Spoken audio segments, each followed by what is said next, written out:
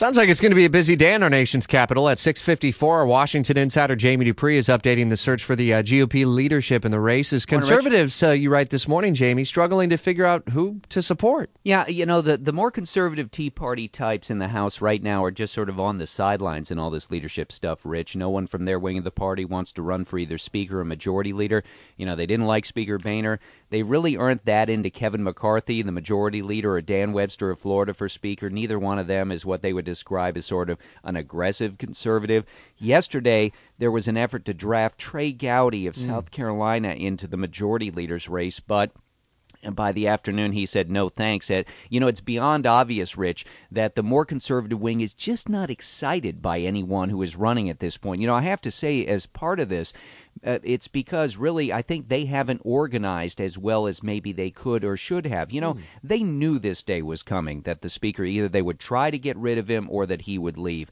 They've tried multiple times before, and yet even now they don't have a candidate to rally around as sort of their leader in the House. And it tells me maybe this wing of the party, the Tea Party / Freedom Caucus, that they have a lot of bark but not necessarily as much bite as maybe they think. Any decision on when the elections are going to take place? Nothing yet. There was a meeting last night of Republicans. They didn't come to any conclusion. But the Speaker yesterday said in the next day or two he might decide. My gut tells me it's going to be at the end of next week. The House is in this week and next week, and then they have a week off.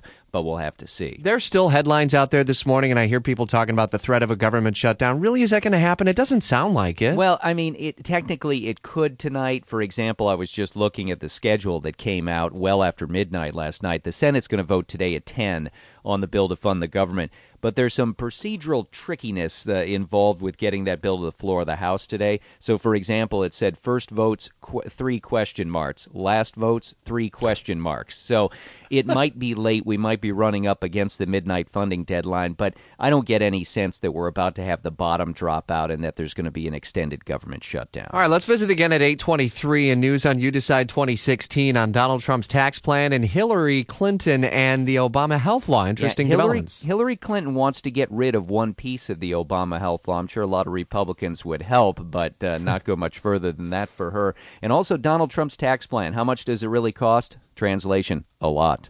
Our Washington insider, Jamie Dupree, can read the latest out of D.C. at WOKV.com.